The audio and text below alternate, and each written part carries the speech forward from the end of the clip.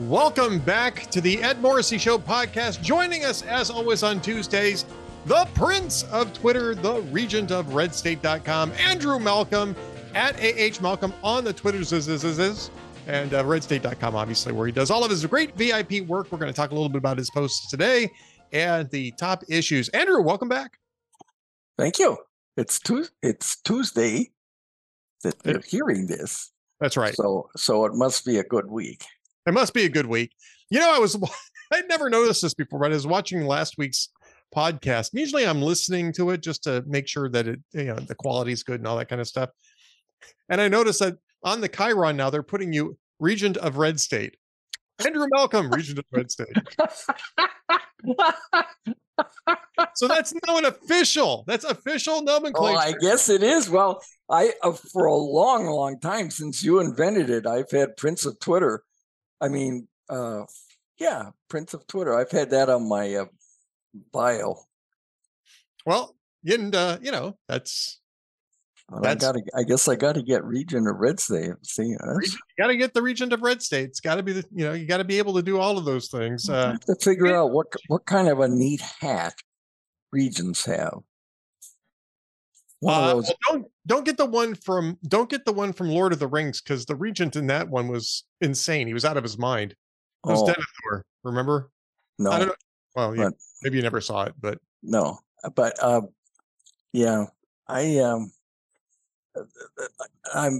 get a chuckle every graduation season watching all the pomp of the graduation ceremonies.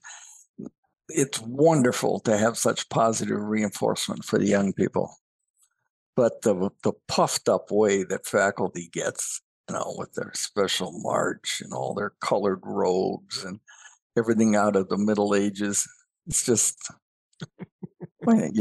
just wear a tie. Well, yeah, just wear a tie. Yeah, exactly. Speaking of wearing a tie, I guess we should probably mention this since you brought it up. Have you seen John Fetterman's wardrobe in the Senate? Oh, jeez. Isn't that amazing? I saw when he came back, and it looked like he was coming from a workout. He had a tattered sweatshirt and shorts, baggy basketball shorts, and tennis shoes with no socks. Going into the Capitol. I don't understand. While I'm old, so I don't understand how those sorts of things become acceptable. I don't either. And I mean, look, this guy was always known for dressing down on the campaign trail, right? I mean, even before he had his stroke, he was known for that. So what? I mean, right. There's an element of decorum. Right. As somebody else put it on Twitter, you guys tax us to death. And I think at a minimum, showing up in a suit and tie is appropriate. He can't go onto the Senate floor like that. They do have a dress code. So he's been casting his votes from the doorway. Seriously? Yeah, he just waits around till the vote comes up, and then he casts his vote from the doorway. And what I find most interesting about this is the media coverage of this. And you and I love to talk about the media, right? Yeah. So it's not new. The media coverage of this is that, John Fetterman's depression is improving since he returned to the Senate. And you can tell that by the fact that he won't get dressed up for work. It's like, really? I'm certainly not a psychologist, and I'm certainly not treating John Fetterman. And if his depression is getting better, I'm very happy for him and for his wife, because nobody wants anybody to be sick.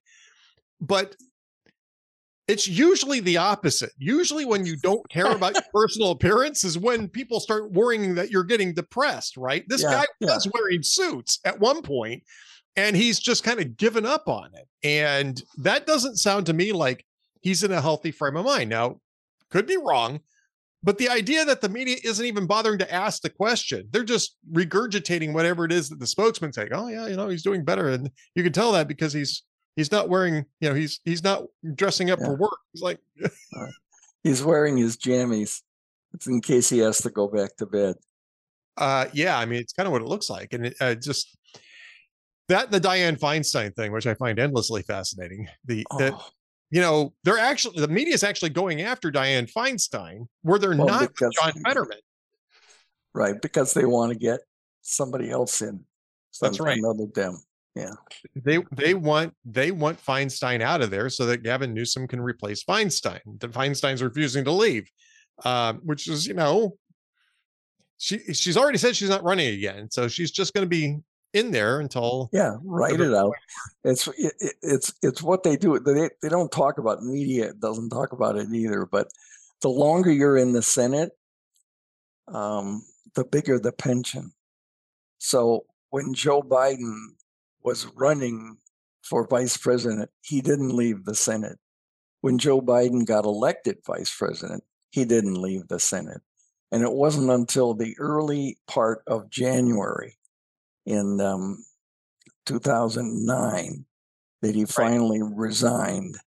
But that got him an extra, I don't know what, but an extra amount of pension. Well, now he's president. Of course, he's going to be double dipping off of that too. Vice president, he had a pension. He'll get the pension for president, presumably not for long. I mean, when he's done, he's already 80 years old. Feinstein's what, 88, 89? No, 89. Yeah. 89. Yeah. So and again, she looks 94. I mean, she just looks awful. She does. She looks awful. And of course, she's coming off of being sick with the shingles and encephalitis, which we just found out this past week, right? Nobody mentioned that she had encephalitis until just the last few days. But apparently, that was while the shingles was acute, because that is a common complication for people her age who have shingles. Shingles is awful. Yeah. It is. My mother had shingles, and it is awful. I mean, yeah. So if you had chicken pox, get the shingle shot. Ed, I did. Yeah, I witnessed my mother with the shingles, so I got 2 shingle shots. I'm just doubling down. Yeah. Well, they were like $50 size blisters, and they were like glass going into your skin. It was and it went on for weeks. This is not something like chickenpox. I remember when I had chickenpox, which is what makes you eligible for shingles. I was supposed to be in a dark room at my grandmother's house for several days. Whoopie-doo.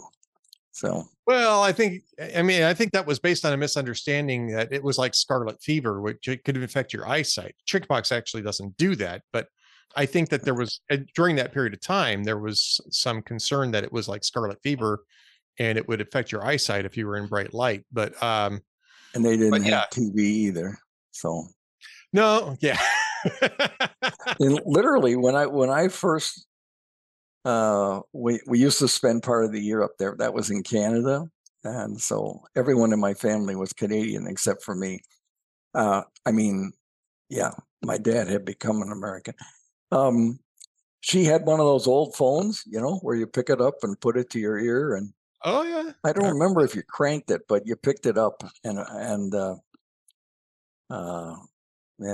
house is gone now, but those it's good memories. There's one of the getting old is not always great, but of course it's better than the alternative. But it does give you a perspective, and you remember things that sound like Mars to people today. True, and and you can go out and shake your fist at the clouds, and nobody's terribly surprised at it. Get off my lawn! Get off my damn lawn! Turn down that radio! What's the matter with you kids? I've been practicing up. Now that I'm 60, I feel I am ready to deploy all of these things. Yeah. So I just find it interesting that every single thing that Dianne Feinstein does, even though she's now casting votes, she's actually in the Senate. She's being wheeled around. And the media is constantly talking about all of her infirmities, while at the same time they're selling John Fetterman as, oh yeah, no, he's totally fine. Yeah, I know.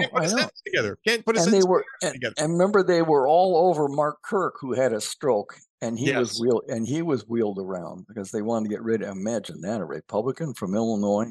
Yeah, well, Chuck Percy and Mark Kirky. Yeah.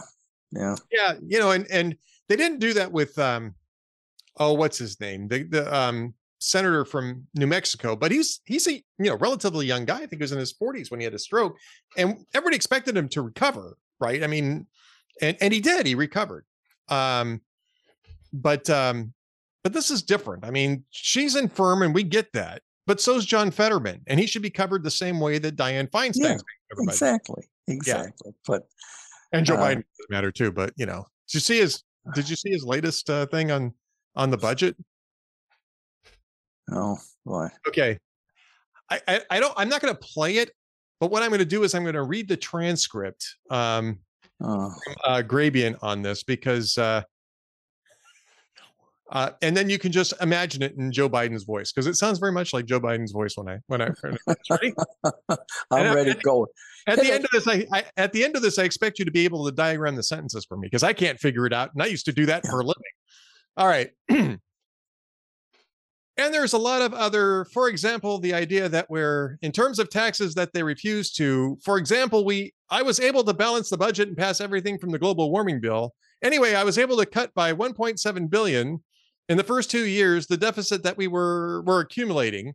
And because I was able to say that the 55 corporations in America that made $400 billion, or $40 billion, $400 billion, that they paid zero in tax, zero. Now imagine hearing it like, and there's a lot of other, for example, and you kind of get the idea of what this was like, right? And I'd play it for you. And it just, no, never mind. It just goes on. And people go, oh, well, that's Joe. Isn't this terrible? But nobody does anything. I mean, This is a guy at the summit. This is representing the United States. Right. God forbid there's a second term, but he is already seen as weak across, of course he is, across the world. Yeah. Putin didn't start organizing the Ukraine invasion until Biden's predecessor was gone. He did the Crimea annexation when Obama and Biden were in office. And now we're hearing more about China and Taiwan since Biden's predecessor is gone.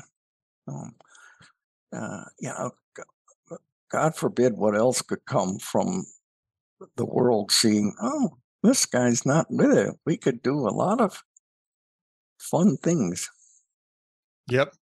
Well, speaking of disparate coverage, I got to bring this up. I forgot to mention this to you before we got started, and Andrew's going to storm off the set here and say, Morrissey throws me curveballs, damn it. I'm just kidding around. But I did mean to mention this too, and I forgot. So, I turned 60, so I'm starting to forget stuff. Anyway. Yeah. I have a long memory in other ways, and this story shows it, right? So Politico on Friday decided that they were going to profile Casey DeSantis. Right? DeSantis. Yeah. Have you seen this thing? No, go ahead. All right. Oh, yeah. With the Roger Stone as the source. Yeah, Roger Stone, the guy who Trump pardoned, commuted his sentence and then pardoned.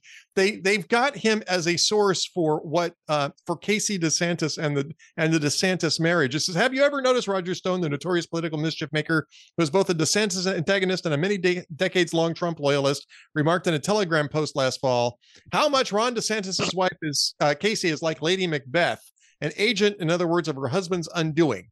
Now, why did they even bother to pull a quote from Roger Stone and from a Telegram post several months ago in their own profile of Casey DeSantis? Yeah. Lady Macbeth. She's the power behind the throne. Well, I hate to say this. Well, I don't hate to say it because it pisses me off, but Politico is now owned by the Axel Springer media empire in Germany. And they're making very aggressive moves in the United States to have influence here. Germany is not a fan of the United States, and so we will see all kinds of and they've done it to Ron DeSantis too. If you look at the headlines, same on the Hill, and he's an outsider. He's not part of the Washington Guga that the fraternity. And God bless Trump for not going to the White House correspondents' dinners. Right. It's so pathetic, and we're just fitted day after day after day. But I think the country is learning to dismiss much of it. Well, I think they're ignoring a lot of this. Yeah, that's what I mean. And it's eroding the credibility of outfits like Politico. And a couple more things about this Politico thing, because I wrote up a piece about this because I was really annoyed by this. I want to read you how they framed a quote. Okay. And you'll I think you'll catch on to what the issue is right here. Okay. Casey DeSantis, the wife of Ron DeSantis, just a few minutes before at a table in the crowd, had looked oddly disengaged.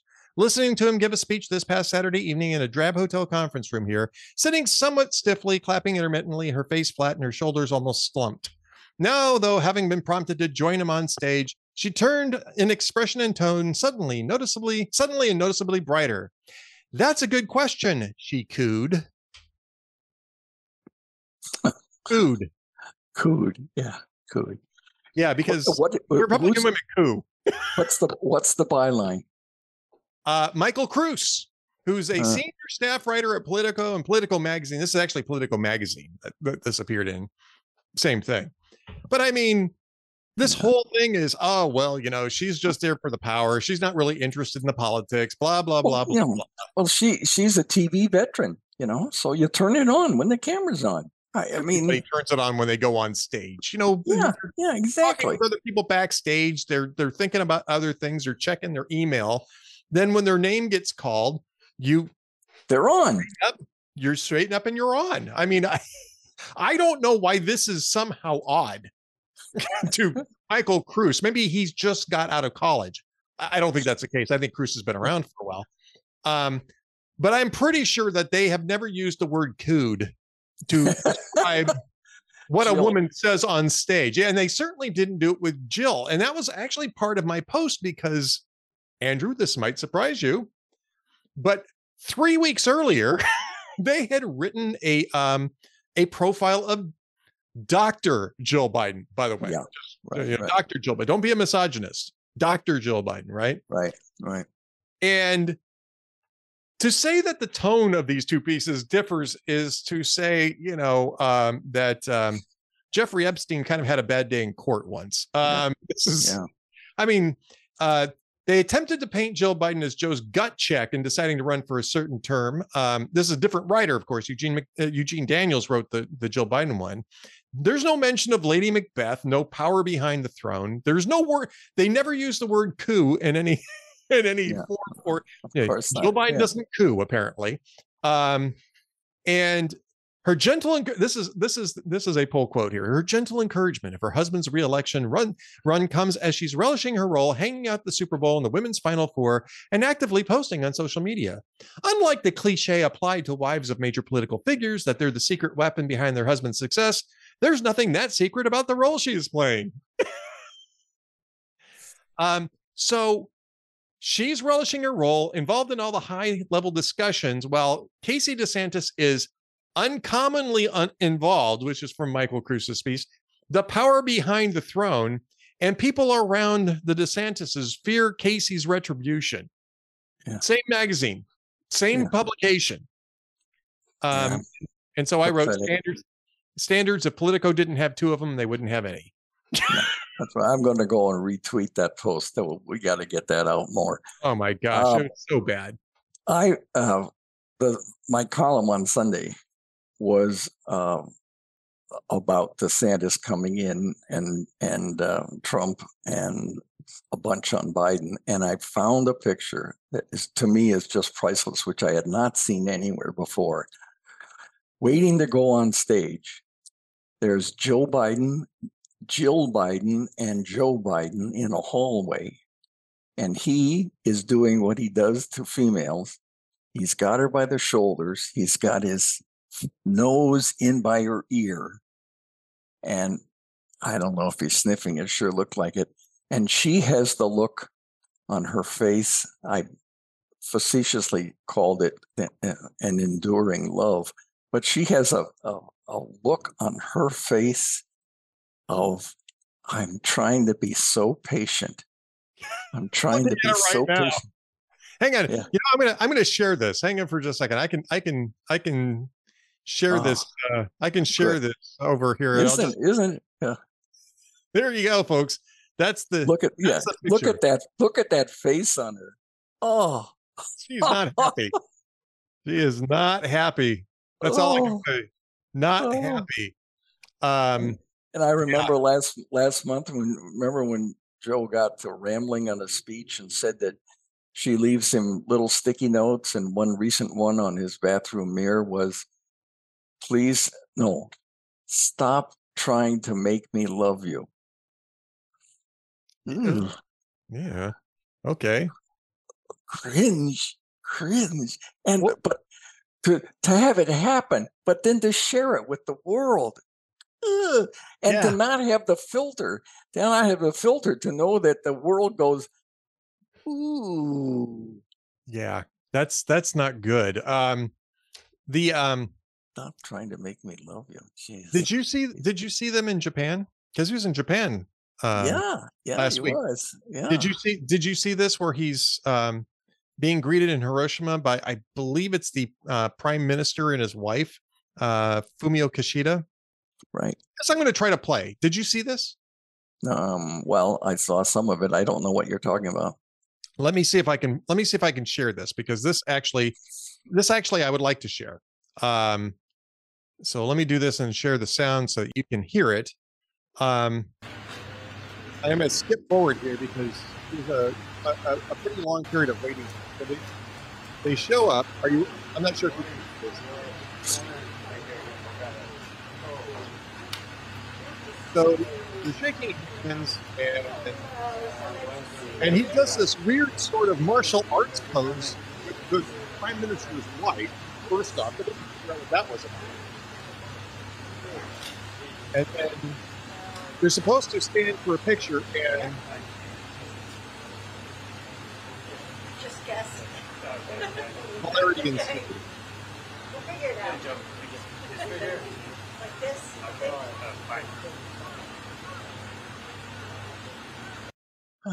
So in case you didn't hear it, what the first lady is saying is he'll figure it out.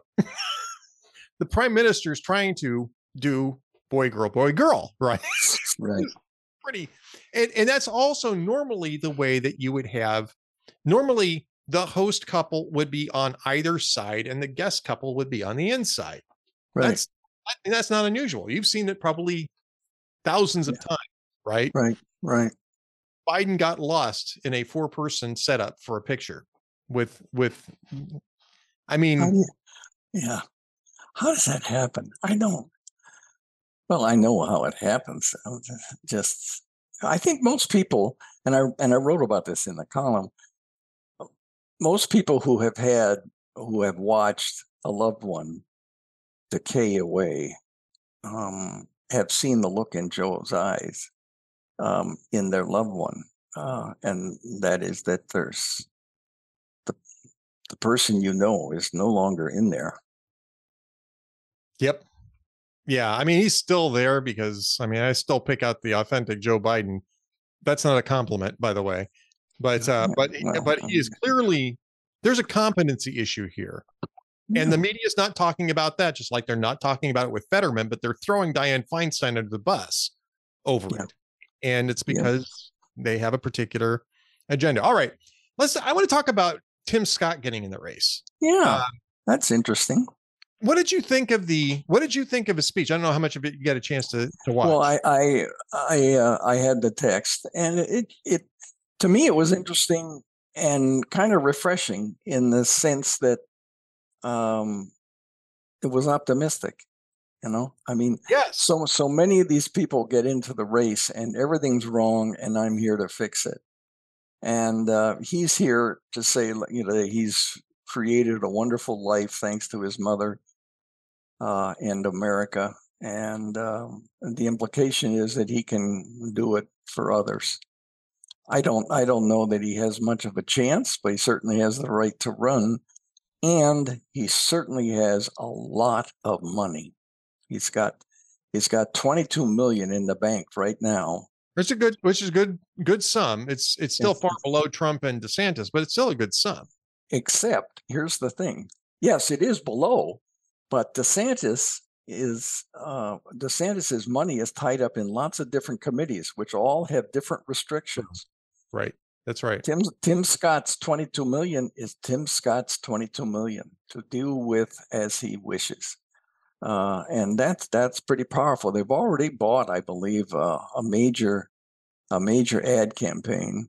I wish him luck. I think he's a good man, and I point out that he became a senator because a good woman who was governor, Nikki Haley, nominated him. So, it's a couple of people splitting up the South Carolina vote, which in the primary for the Republican primary is usually the one that's decisive.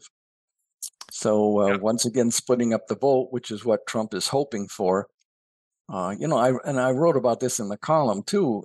He lost Iowa in 2016, but he won New Hampshire with I think 35% of the vote. But the other candidates got in the 60s combined. And, that's good for Trump because they split up an overwhelming amount, which if it was for one other or two other candidates would have likely beat him.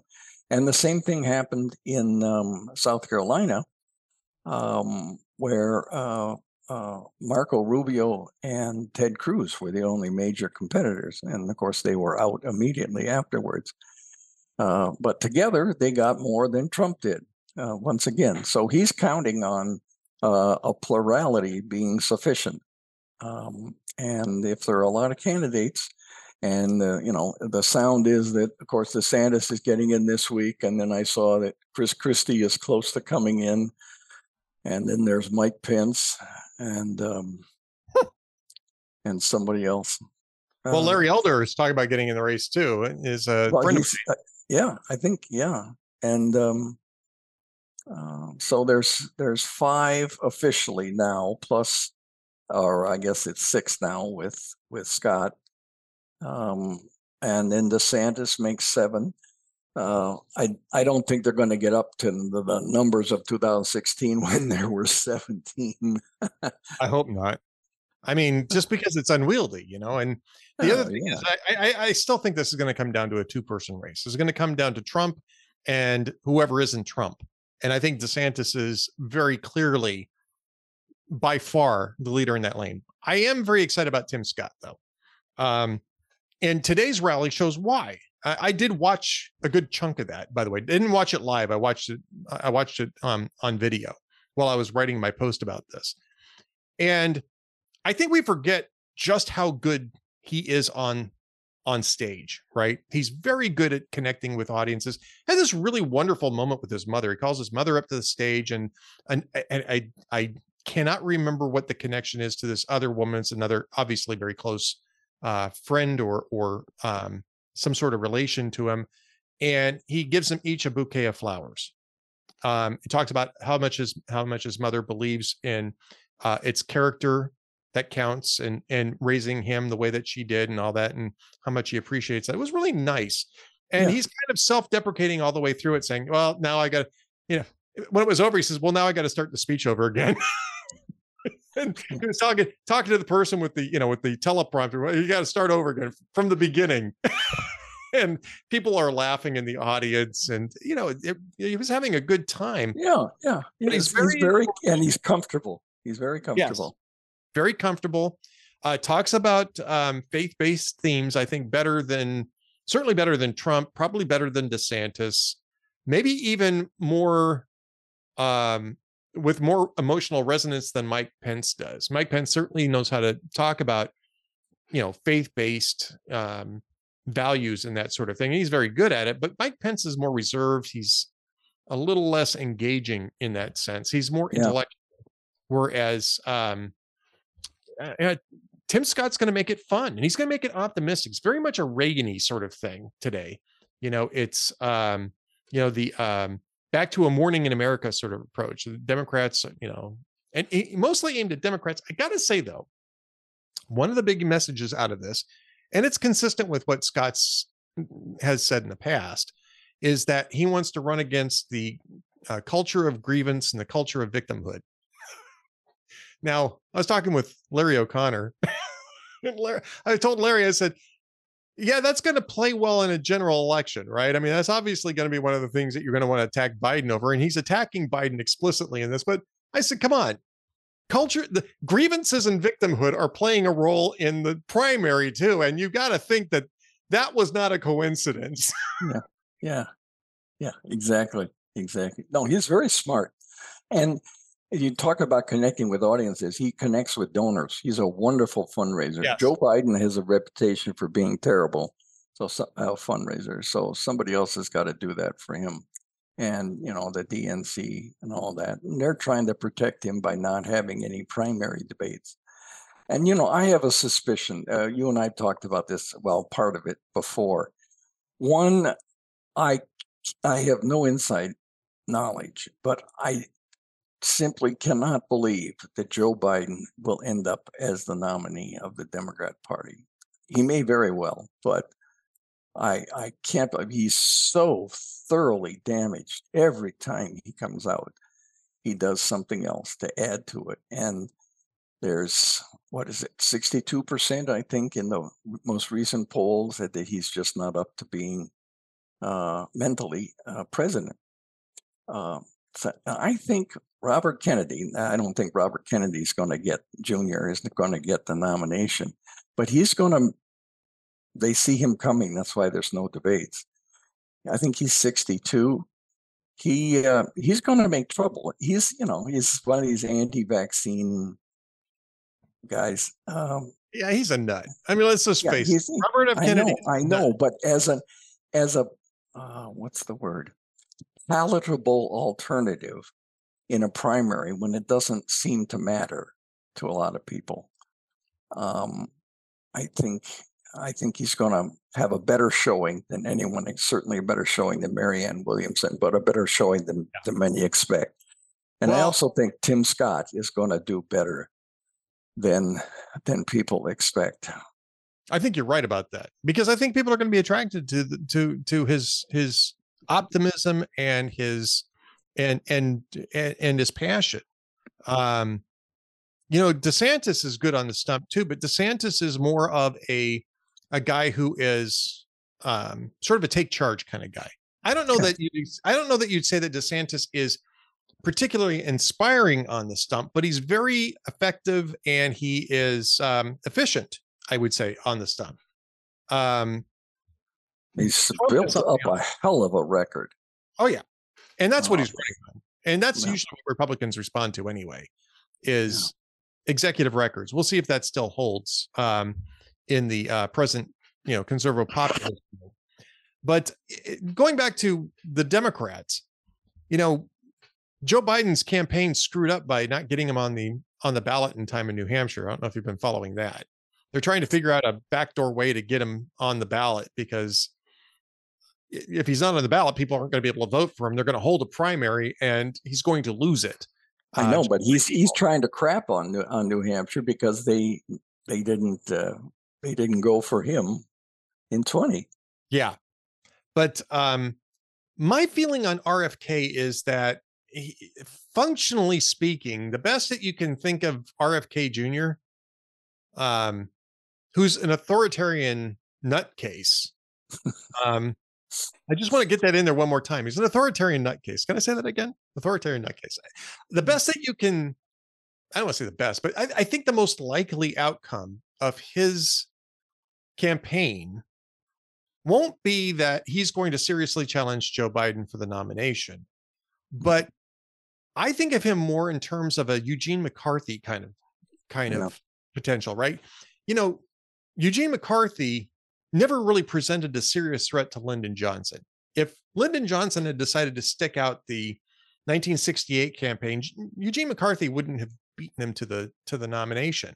But Eugene McCarthy embarrassed him. I believe it was also in New Hampshire by coming in a very close second, if I recall correctly. And that was what led LBJ to say, you know what? Who needs this? Yeah, I clearly am not going to have the traction to win a re-election campaign, and decided to take a pass after Eugene McCarthy. And that was when, the original RFK got involved, or shortly after that. It wasn't actually immediate. Right. And this was, a number of people got into the race at that time, Bobby Kennedy being one of the later entrants, but Bobby Kennedy ended up winning a bunch of these later primaries. It was on the cusp of wrapping up the nomination when he was assassinated in Los Angeles. And then, of course, the 1968 convention happened, which was a disaster for Democrats. But, but Humphrey came close to beating Nixon. Yeah, Humphrey ends up with the nomination, and it was a close election in 1968. But that to me is not that we're talking about assassinations, but that to me is about as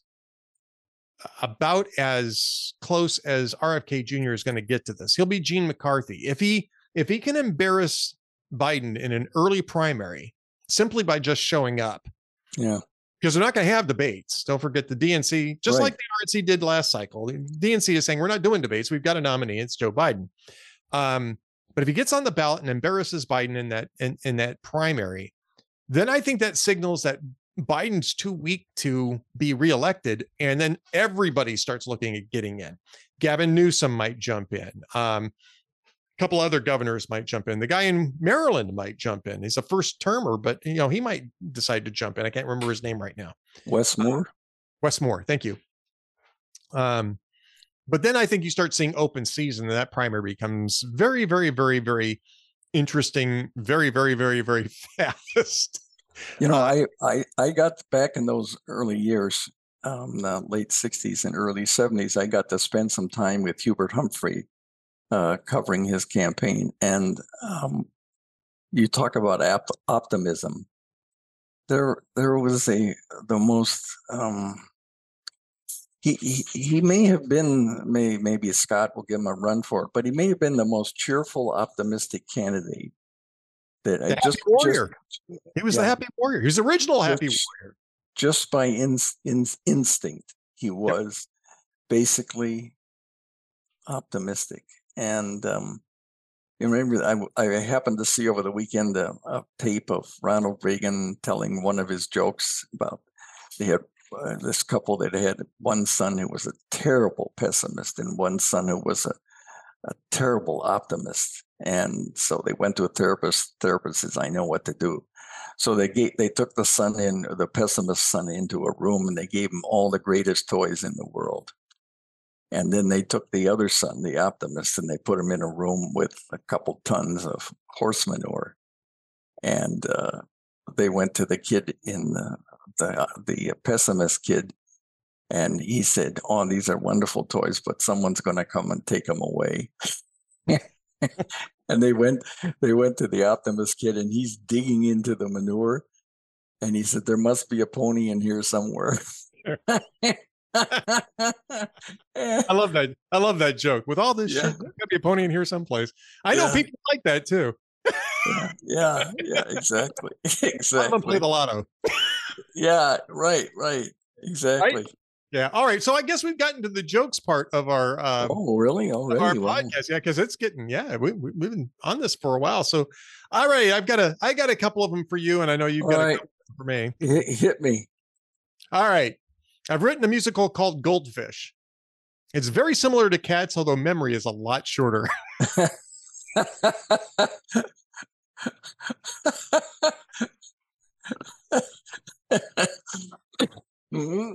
I saw one meme that said, if cats could text you, they wouldn't. All right, I'll let you go next because Okay, well, we got Jay Leno says these are old now. Obama says the IRS targeting conservative groups is outrageous, and he vows to put his top Benghazi investigators on the case.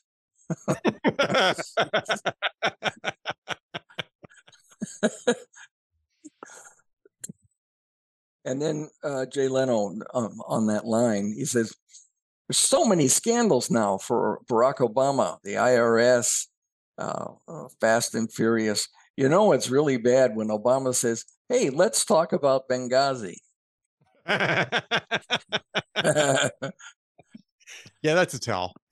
That's a tell. That's a tell. Boy, when you go down, we've done this, but when you go down the list of scandals that he says he never had any, but Fast and Furious and Solyndra, and now this $535 million taxpayer money bailed out Solyndra, whose overwhelmingly majority owner, was an Obama bundler. Right. And let's not forget the Durham report, which showed that Obama knew that the whole Russia collusion thing was a Hillary Clinton dirty trick, and pretended that it was on the level for years, pretended it was on the level, still is pretending that it's on the level. Yeah. All right. I got one for you. Okay. Couldn't sleep last night, so I decided to read the dictionary. By 3 a.m., I was past caring. Just past caring. All right, one more. I got one more for you. Okay. All right. Man goes to his pastor and says, I really need you to pray for my hearing. So the pastor says, all right, lays hands on both sides of the man's head and says, praise for the hearing. And he says, when he's done, he says, so now how's your hearing? Man says, I don't know. It isn't until next Tuesday. I